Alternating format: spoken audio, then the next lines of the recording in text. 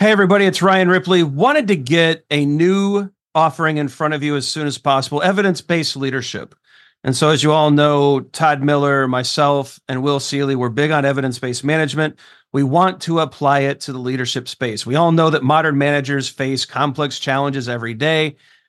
You're juggling a lot of needs, your direct reports, your stakeholders, your customers, they all need constant attention. What we want to do is help you manage that. We want you to use information and data to make good decisions around all of these areas so that we're delivering the right thing at the right time for the right customer. And we know that we're doing that because we're using data and evidence to validate all the things that we're doing. And not only that, we're not just looking at value, but we're looking at our capabilities as an organization. Can we deliver on time? Can we innovate effectively? Do we have too much tech debt? Do we have too many things in process? Are we unable to deliver when the market demands that we do? We look at all of these things with evidence-based management. We merge that into a leadership mindset and lens, and we enable you to make new and better decisions repeatedly based off of the data that you're collecting within your organization. It's exciting stuff. We hope you can join us. Visit agileforhumans.com/EBL course. Join us in one of these offerings. We think you're going to love it. Hope you can join us. Use Agile for Humans, the number 4, to take another 15% off of this course. And we can't wait to see you there. All right, welcome to another episode of Fixing Your Kanban. Todd, that's kind of tough to say. It's like fixing your Scrum, fixing your Kanban. But no, fixing your Kanban. And how do I know it's fixing your Kanban? Because we have Dan Vicanti standing right over there. Dan, how are you doing, sir? He's right right there. Yeah. Comments go below. Right? Leave your comments below, but Dan's over there. Yeah,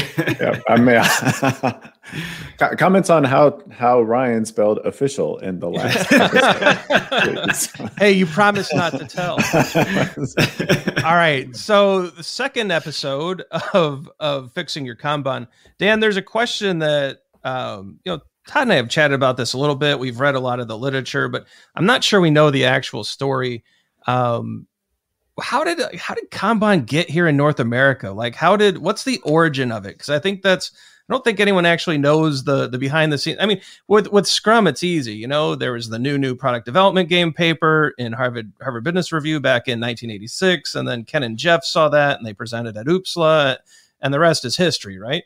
But with Kanban, it's a little more, it's a more mysterious than that. Like, what is the actual... The last episode, you said 13 years. And to be honest with you, that piqued my interest as well. Yeah. Right? Is that and I was doing the math. It's more like 14 years. It's close to 14, maybe even 14-ish years.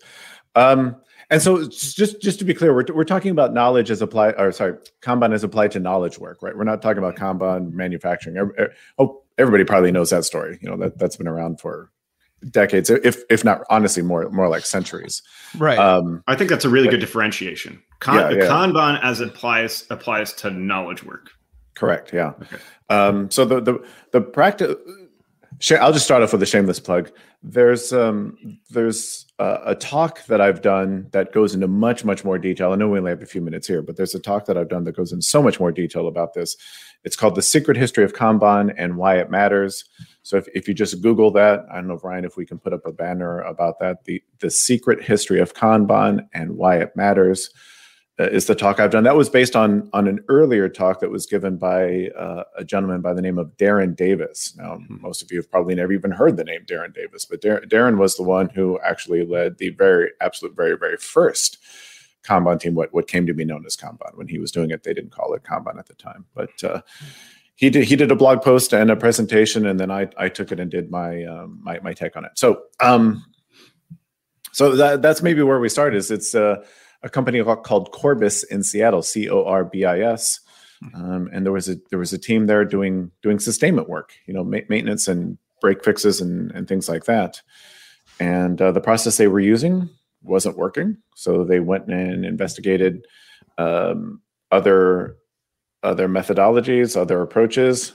Those didn't work. They got a process dictated to them by someone, which if you want to watch the video, you can find out all that detail. That didn't work. So they just essentially had to go invent all this stuff on their own. For the most part, they invented it on them, collaboratively. We got together and as a team decided what they wanted to do. And then I came in shortly after that, and we took everything that they were doing in the sustainment area and scaled it to the rest of the engineering organization. And so all of their product development and project development was using Kanban.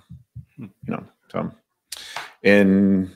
how about I leave it there, and maybe both of you ask me questions about that to go into a little bit more detail. What I'm interested in is, so Corbis is where it started. Where did it go from there, right? Because obviously it went outside of Corbis. How did that happen? Were you the one? Were there other people who was involved in kind of taking that and bringing it into other organizations? Yeah, I mean, there were these pockets of interest that were popping up, kind of all over the place. It was kind of organic growth, I would think, if you will, that a lot of people had been.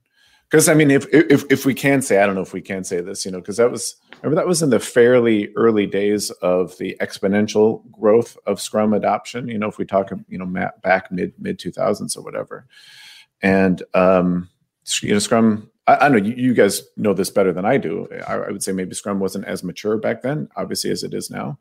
And so a lot of people doing a lot of bad Scrum back then, as a lot of people are still doing bad Scrum right now. But we're looking for something else. And this was kind of that alternative. And so it was an international community just kind of quickly grew out of this Kanban thing, because there were a bunch of people, looking for something different. So we had, people like, Carl Scotland in the UK, and Yuval Yaret in Israel, and just Klaus Leopold in Germany. I mean, it was just kind of like, I was going to compare it to COVID, but maybe I shouldn't or whatever. But yeah, it just kind of grew from there. I mean, it's interesting to hear that how emergent this was. So it's not like this codified set of thou shalt do practices. I mean, if you read Klaus Leopold's book on Kanban, it looks a little bit different than what Dan will say about Kanban. And it looks a little bit different than what Yuval will say about Kanban. But at the core, and what I like about this, and I was kind of running this across the bottom, at the core is really that Kanban guide, right? At the core are these practices that others have then used emergence and empiricism and whatever other observational sciences to then add or remove practices as needed, based on their complex kind of situation, right? And so, I mean, it's really neat to see, and it's neat to hear that it was really, in the beginning, it was all about the emergence of practices as well. It wasn't someone sitting in a room saying, well, we're going to do this, we're going to do that, and it's going to be all this academic type of activity. It was really through work being done, through observation, and then trying to amplify the learnings of that. And that's a really cool origin story there, Dan. Absolutely. And that, I mean, it should be pointed out that at the beginning, it was somebody in the room saying, you are going to do this and you are going to do that. And as you'll see in the video, that didn't work. That simply didn't work. So, somebody directing that traffic, it just didn't work. Now, I guess in some ways it worked in that it quickly taught the team what not to do. So, I mean, maybe some credit should be given there. But yeah, that having somebody from outside saying you are going to do this, just for the most part, didn't work. And to the point about, yes, maybe Klaus talks about it differently, and Yuval talks about it differently, and I talk about it differently, and everybody really kind of talks about it. Some things we always agree on, I mean, like in general, it's better to visualize your work than to not visualize your work. Yeah. In general, it's better to control your work in progress than to not control your work in progress, right? I mean, there's just these kind of more universal truths, And what I think is fascinating about what's been set up at prokanban.org is that Kanban guide is kind of the unifying glue between the different viewpoints. I don't think there's any disagreement between the major practitioners on the planet around the core things expressed in that guide, which is why it's it is the starting point if you really want to begin bringing Kanban practices into your organization. Yeah.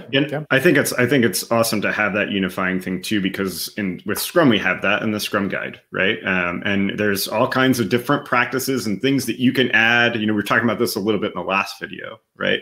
The same is to be said with Kanban, right? The Kanban guide, though, is really, as you said, Dan, the essence of what you need for Kanban. Now, given the context of your situation, you can add things to amplify that, right? But it's really the basic getting started kit that what you need to succeed. You add what you need to amplify it, right? Which is awesome. Yep. So I mean, this video should just serve as an invitation to everyone out there.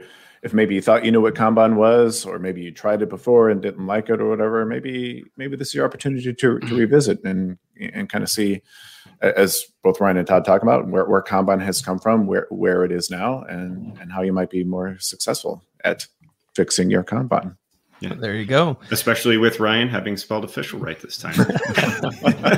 All right. And with that, we're going to head over to the end screen and take Todd out of the picture. So Agile for Humans is a proud partner of prokanban.org. And we, of course, partner with Dan Vicanti quite a bit on courses and content creation and other things. And so we are super proud to be able to have these discussions and work with them on bringing the Kanban ideas forward. Let us know in the comments what you think. What did you think the origin of Kanban was? What do you think about the ideas of how Kanban emerged after these academic type activities didn't work? Leave us a comment. Let us know your thoughts on Kanban in general. Is it working? Is it not for you and your organization? What are your questions? Because we're going to start taking those questions and working through those. I've also put some videos below. Those will help. We're going to reference the videos that Dan talked about on this screen as well. So check those out. And until next time, keep on flowing. I don't know. What's a good ender, Todd? I don't know. Let's go with that. Keep flowing. There you go. Let it flow. And put that to that theme song. Let It Snow by. I forget what it is. Probably time to cut it. Yeah. Thanks, everybody. All right. Have a great night or have a good day. Hey, it's Ryan. If you're enjoying this show and want to take a deeper dive into Scrum with me and Todd, check out agileforhumans.com/training. Be sure to also look at the show notes to subscribe to our newsletter, get a copy of our book, Fixing Your Scrum, and learn more about working with us at Agile for Humans. Thanks for listening, and Scrum on.